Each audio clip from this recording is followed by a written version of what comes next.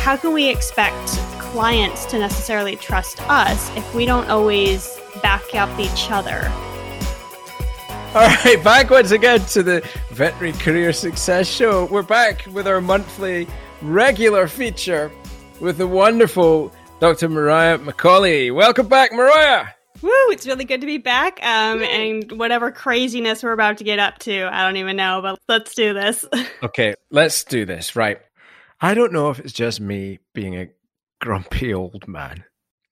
I look in the mirror and what I feel inside and what I see on the outside are two really different things. Like I have a reasonable tolerance for social. I know in my own self when I'm starting to be there too much, can feel the anxiety and the tension and just the knot inside me tightening. But in the last week, I have found myself actually just getting facepalm angry on social at some of the behavior that I'm just sort of seeing out there, which I'm just like, dudes, this is so self-defeating. What are you doing? What is going on? So one of the posts was, and maybe we can break these two down because I'm kind of interested in your take on these things. One of them was aimed at clients. Both are well-intended, but one was a post of, and they're clickbait, really, or like bait. One is a post of a quote saying, when a client says, the breeder said not to get L4. I don't know if it was the breeder, but let's just say that. And then underneath it was a meme of somebody, staring with, the eyes that go sideways and staring in total disbelief like you are an absolute idiot. Incredulity. That meme, the one? Oh, yeah, I know exactly. Underneath it. Right? And it's like, oh, so that got under my skin a bit. And then there was another one, and it was actually this one. It got into my skin because, well, let me just tell you about it straight up. It was a picture of a vet. It was a video of a vet not doing a very good job of handling a cat. And basically this vet is getting munched whilst trying to pill a cat. But the vet is clearly having a bad moment. Now, I don't know anything about this vet. I don't know if they're a good vet, bad vet, ugly vet, anything like that. But I know what I saw was very unprofessional and abusive behavior. Whacks the cat with his bald fist on the top of the head. Hard enough that if it was me, I'd have thought twice about it. So the cat's concussed or stunned or something like that. But it's a cat, so it's not taking this lying down. And basically the cat ends up sort of going almost into this sort of spasm, sort of spastic state and rolling off the table and going away. Now, that's upsetting to see. And so that's one thing. But what was really concerning was it was shared by another vet. And so I just, and I'm on social, I'm thinking, we spend a lot of time complaining about clients being stupid. And then I see vets in public forums dissing clients with clear signal feedback that they trust somebody, a breeder, however we feel about that. I'm not going to use the word misguided because that's what we would be inclined to call that. But what we're failing to recognize is the signal that they trust the breeder. There's a trusted source of information. Good, bad, or not, it's a trusted source. And we're dissing the trusted source. It's like, it's like me. It's like me, you rocking up and saying, oh, my bestie said this. And me going, your bestie is an idiot. Exactly. Like, what are you going to think of me? And then this other one, I thought, I just wanted to facepalm. Am I just being a grumpy old man, Mo? To a degree. I think potentially a little bit, but I can honestly say seeing those type of memes and I can see where they're coming from. And you gave a couple different examples, with one of them being the veterinarian's viewpoint of a client, and then the other one with just the fact that something bad happens in our profession, and instead of facing it and trying to actually improve upon it, what do? We shoot ourselves in the foot. Literally, we shoot ourselves in the foot with it. So there's a couple different things that are going on here where, yes, there is definitely this huge frustration that we have with clients, with the breeders, with the information that comes to us about these animals. And especially with COVID, a lot of it is happening behind the doors. The client isn't there for that initial interaction. Yeah. And so everything that happens over the phone, again, they don't get to necessarily be a part of it, but there's just someone that they're trying to figure out how to put all of these little pieces together here. But we have the side where, yes, there is frustration because there is a disparity between the trust that clients have in us versus the breeder versus Google. And then, of course, why is it like that? Well, think about what we do to each other in this profession. It's not all peaches and cream. Like, we are not all that nice to each other. And that is part of the systemic issues that we have that are going on. So how can we expect clients to necessarily trust us if we don't always back up each other?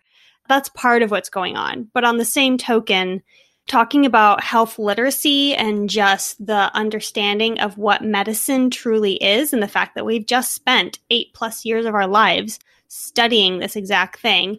And yet here comes someone with a paper from their breeder, and the client is saying, I trust this breeder, and the words that they're saying, they think this breeder is God from what they're saying. And here we are as the medical professional, and we are just, it's infuriating, honestly, to have someone who does not have medical background, but is holding more trust than us. And then that question is, why? And there are so many reasons why that happens. And part of it is our own fault, quite fairly. We got way behind on the ball when it comes to putting out that information and guiding clients towards adequate information, and then also building that rapport. We haven't necessarily been the best at it. We've kind of been like, oh, we are veterinarians, we do medicine, we just do medicine. And then forgetting about that whole relational aspect of what veterinary medicine is. Because remember, the animal is maybe 10% of it. The other 90% is actually working with people, working with clients, building that trust.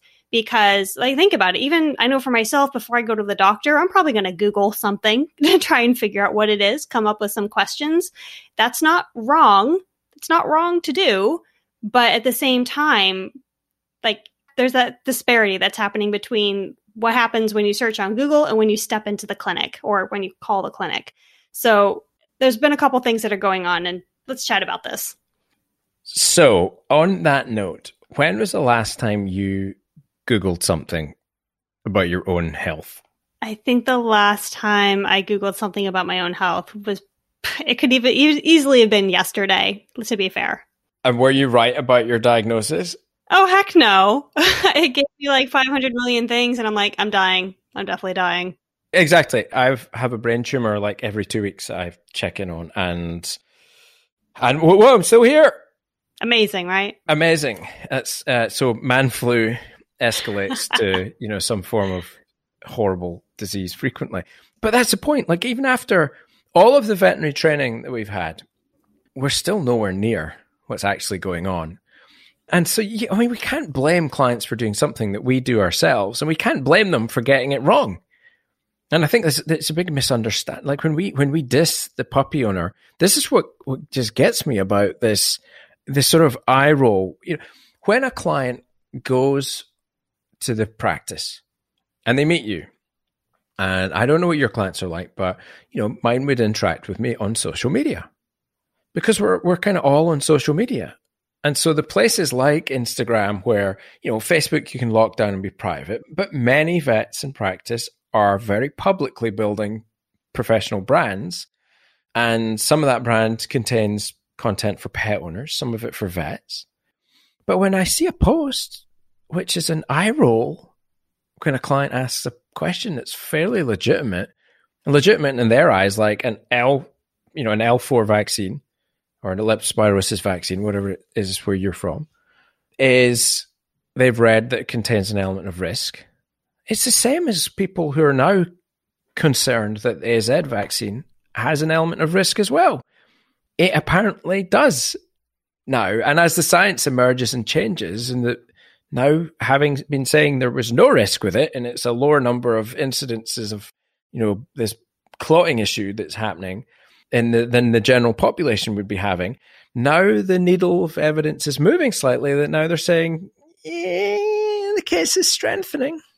But, now you and I both know that a very small number of incredibly tragic deaths is still a drop in the ocean compared to the thousands, hundreds, tens of thousands of people that will die or would have died without the vaccine. So science-wise, it's a no-brainer. But we're dealing in population economics when that needle goes in my arm and I will get that coronavirus vaccine, I will still have a concern in my little soul, however rational, that, oh shit, I might die and never see my daughter again or something like that because of this vaccine, right? So, and that's a medical professional. So it's not surprising when a client reads something on the internet about L4 or lepto being not very good for their dog that they freak out and they question it. Mm-hmm. And so when they jump on the social media feed and what they see is their vet eye rolling because somebody asked a question, what does that do? That's not a psychologically safe space to ask questions. That's going to stop them asking vets questions because they get tutted at. Absolutely. Absolutely. I mean, it's the same thing when they go and then they go to their breeder or they go to their trainer, because that's the person that they have a relationship with about this dog. And pretty much, I mean, for the most part, when they talk to their breeder, when they talk to their trainer, those are going to be the people that are constantly saying, like, they're also going to be like, hey, the vet, maybe it didn't get this right, or they're not telling you the whole story, or this, that, or the other. And it's not necessarily that the trainer is bad. It's not that the breeder is bad. It's that there has been this constant flood of information that, I mean, it's coming from people who aren't medical professionals. And so when it's the first thing that goes in front of them, that's what you automatically hold more truth to. Like, it's just human nature.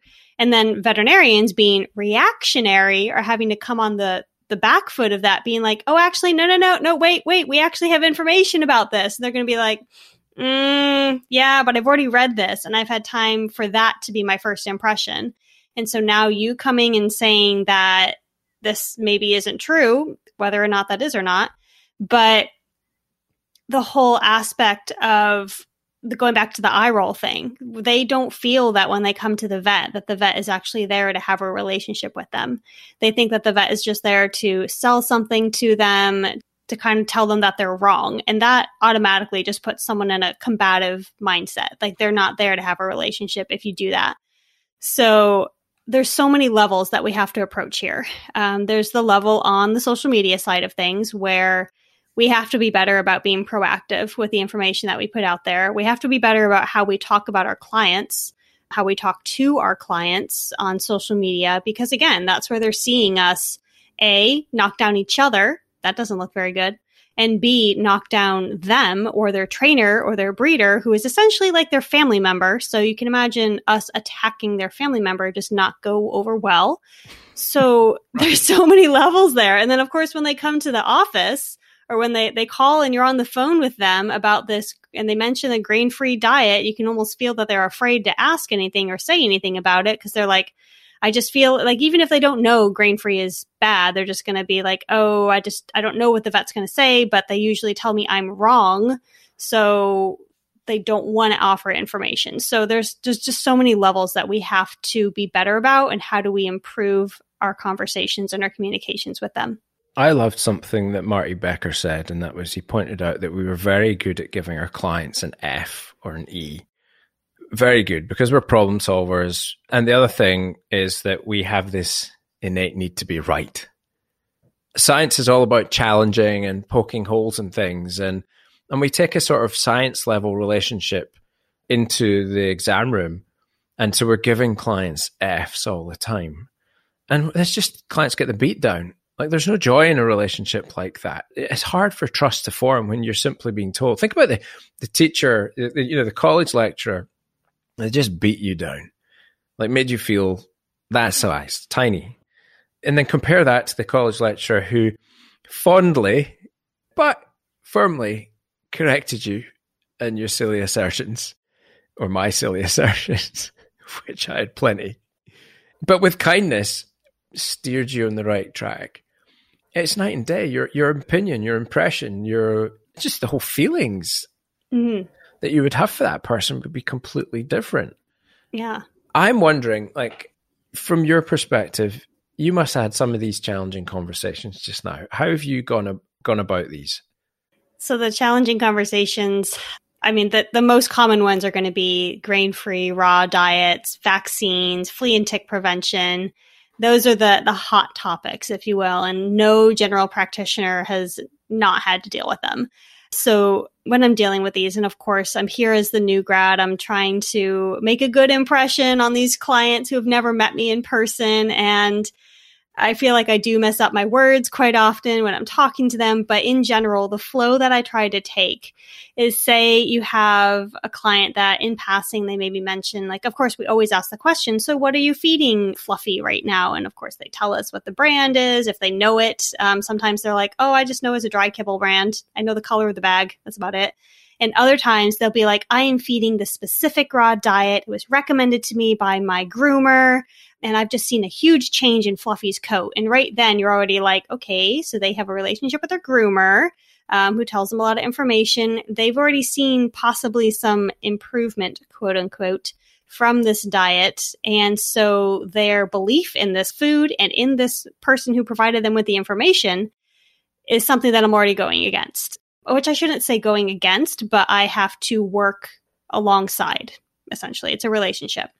And so what I usually start the conversation out with when I see that is I'm like, okay, I don't want them to become defensive about what they're saying, but I honestly want to know what their mindset is. I want to know what their decision process is when they're choosing products for their pet. So I leave it as a question where I say, okay, I see that you're feeding XYZ brand. Can you tell me more about your decision process for feeding this to Fluffy? And right then I'm already able to say, I'm not accusing you of anything. I legitimately just want to know. I want to know for her record. I want to know for our relationship. And I don't try to do anything that is like, you're wrong, blah, blah, blah. I just want to know. Open that discussion right then. And also ask, are you willing to have a discussion about this? That's usually how I start the conversations. I love that. One thing jumps in my head there, because what I love about that is that you've just in the course of going through history with open questions, you've heard something that flags up. You're resisting that urge to immediately jump in and tell them they're wrong and give them that E. And what you're doing is acknowledging it and then exploring a little bit the underlying decision-making and processes, how they've arrived at that decision. A question I really like is, what was important to you about making that decision? Because they offer you their criteria for what good looked like, and you'll hear some stuff there, which then also you learn what matters to them in the bigger picture about their pet's health. Well, it was important to me that best quality ingredients, important that, we're not giving him, all this corn that is really bad, quote unquote. Quote unquote, yeah. For dogs, and that, we didn't want to give them a food that gives them cancer, which all these other mainstream diets do. Or we wanted to keep his teeth clean, so we give him raw meaty bones or something like that. Mm-hmm. And it's nice, I just think going in with more questions, and then I think this psychological safety we hear a little bit about is creeping into some of the conversations, which is great, but much more in the workplace relationships we have as a team, as a culture. Actually, it applies in any relationship that, a respectful relationship is one where everybody gets to speak their truth, be understood, and not belittled, not made to feel like an idiot. That's part of having a healthy relationship. But, where we've come from has been historically anybody with a white coat and a stethoscope. The boomer generation just did what they were told. To a similar extent, my generation did. But now with the democratization of information and the general sort of sense of distrust of institutionalized knowledge, people's, conspiracy theories, whatever you call it, with what you will, but people are just far less likely to take things at face value. Your generation doesn't do that. And increasingly, it's not just your generation. It's increasingly humans don't do that in the information age. It's too easy. It's sloppy just to generalize into generations. Mm-hmm. But creating that psychologically safe space is how you win trust and build relationships. So then asking if somebody is open to hearing a bit more, well, it's an interesting choice. Let me ask you, are you open to hearing, an alternate perspective? There's a couple of things there which I'd love just to give you a wee bit more information on so you could make your own mind up. Would that be okay? Mm-hmm. And it's not doing it meekly. Like, obviously you have to be professional and with the understanding, like, I am coming from a medical background. So it's not like, oh, is it okay if I give you some information type of thing? It's like, I have some information. I think it'd be very beneficial, but I understand that this conversation needs to go both ways for us to have this. and just saying it kind of matter of factly that way. So I think that's just an important side note to bring to how you present the information. Sorry, I jumped in there. I love it. I love it. Do you know what I'd love to see? I would love to see people on their Instagram account putting question from vet about leptospirosis vaccine. Was told not to by a breeder. Me. Oh, that's really interesting. Let's have a conversation about that. Not eye roll. Not eye roll.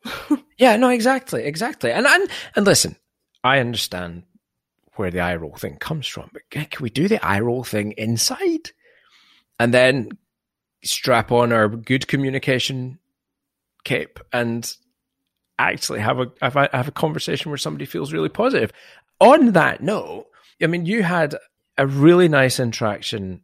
That pace change that goes from sad moment, end of life, but can spawn into something more. The wonder of clients. Clients can be hard and they can be difficult. And I think it's the way that we treat them is the difference. There's very few people are actually bad or good. There's people that react to the situations that they're in, and frequently in practices, they're in challenging situations. How you treat them really matters. You had a really lovely interaction with a client recently. Please share that, because it's just this sort of story warms my heart.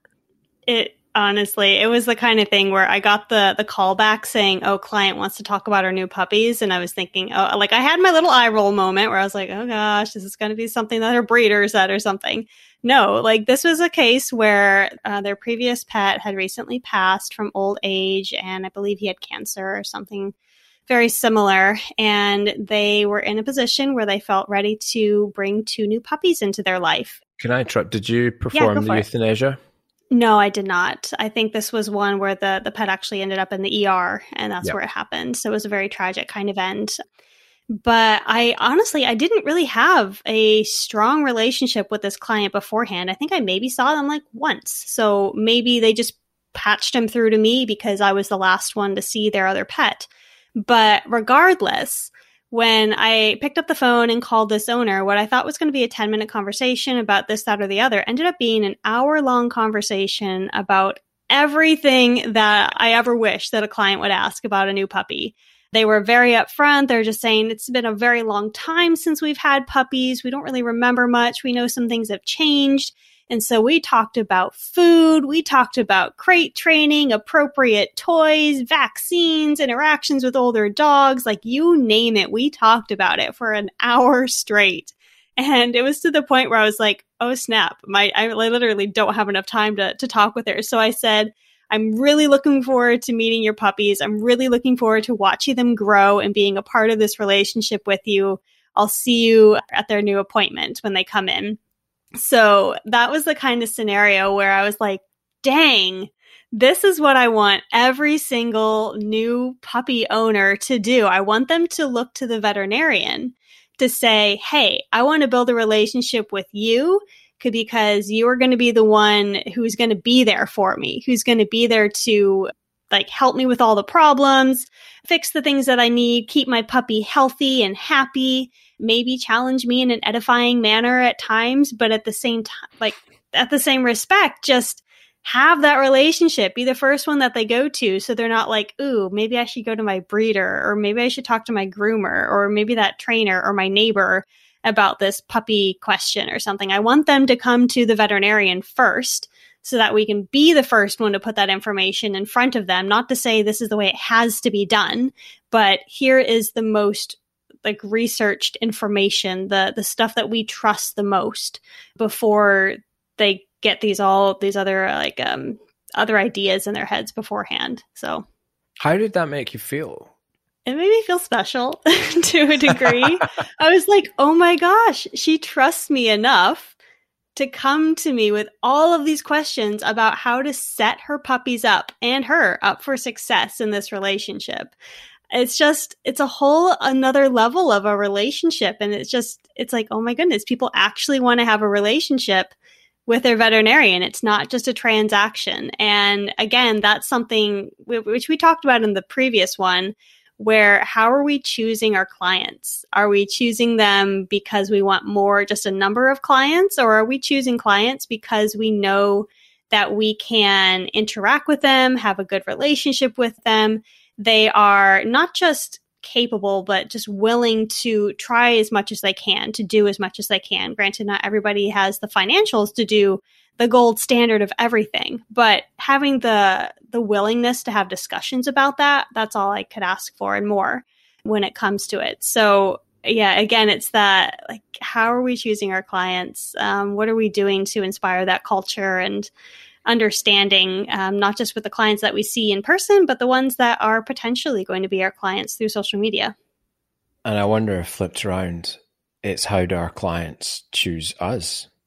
Because ultimately, you think you're going to get what you sow, you reap what you sow. Like if you have a great attitude with clients and you are consistently that person to clients, you're going to become very, very popular with a very nice bunch of clients. And your career takes just this different journey. And that's an intentional choice.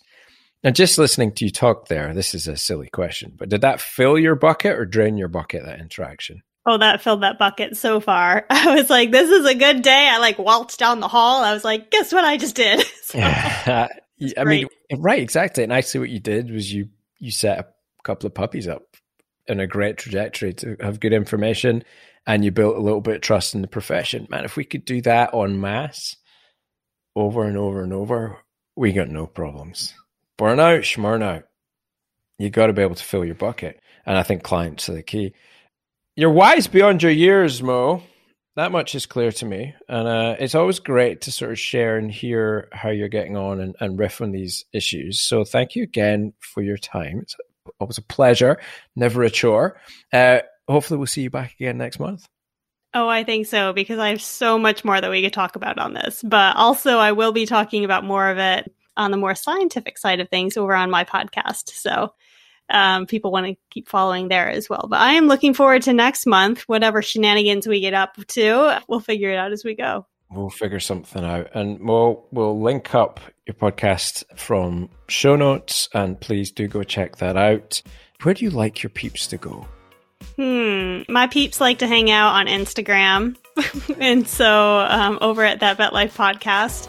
And then I'm kind of on Facebook, not as much. And then I do have a website, That Bet Life Podcast, where you can find all of the episodes if you are not able to, or you're not able to find them on any major podcasting platform, which is where the podcast is. So if you look for it, you'll find it.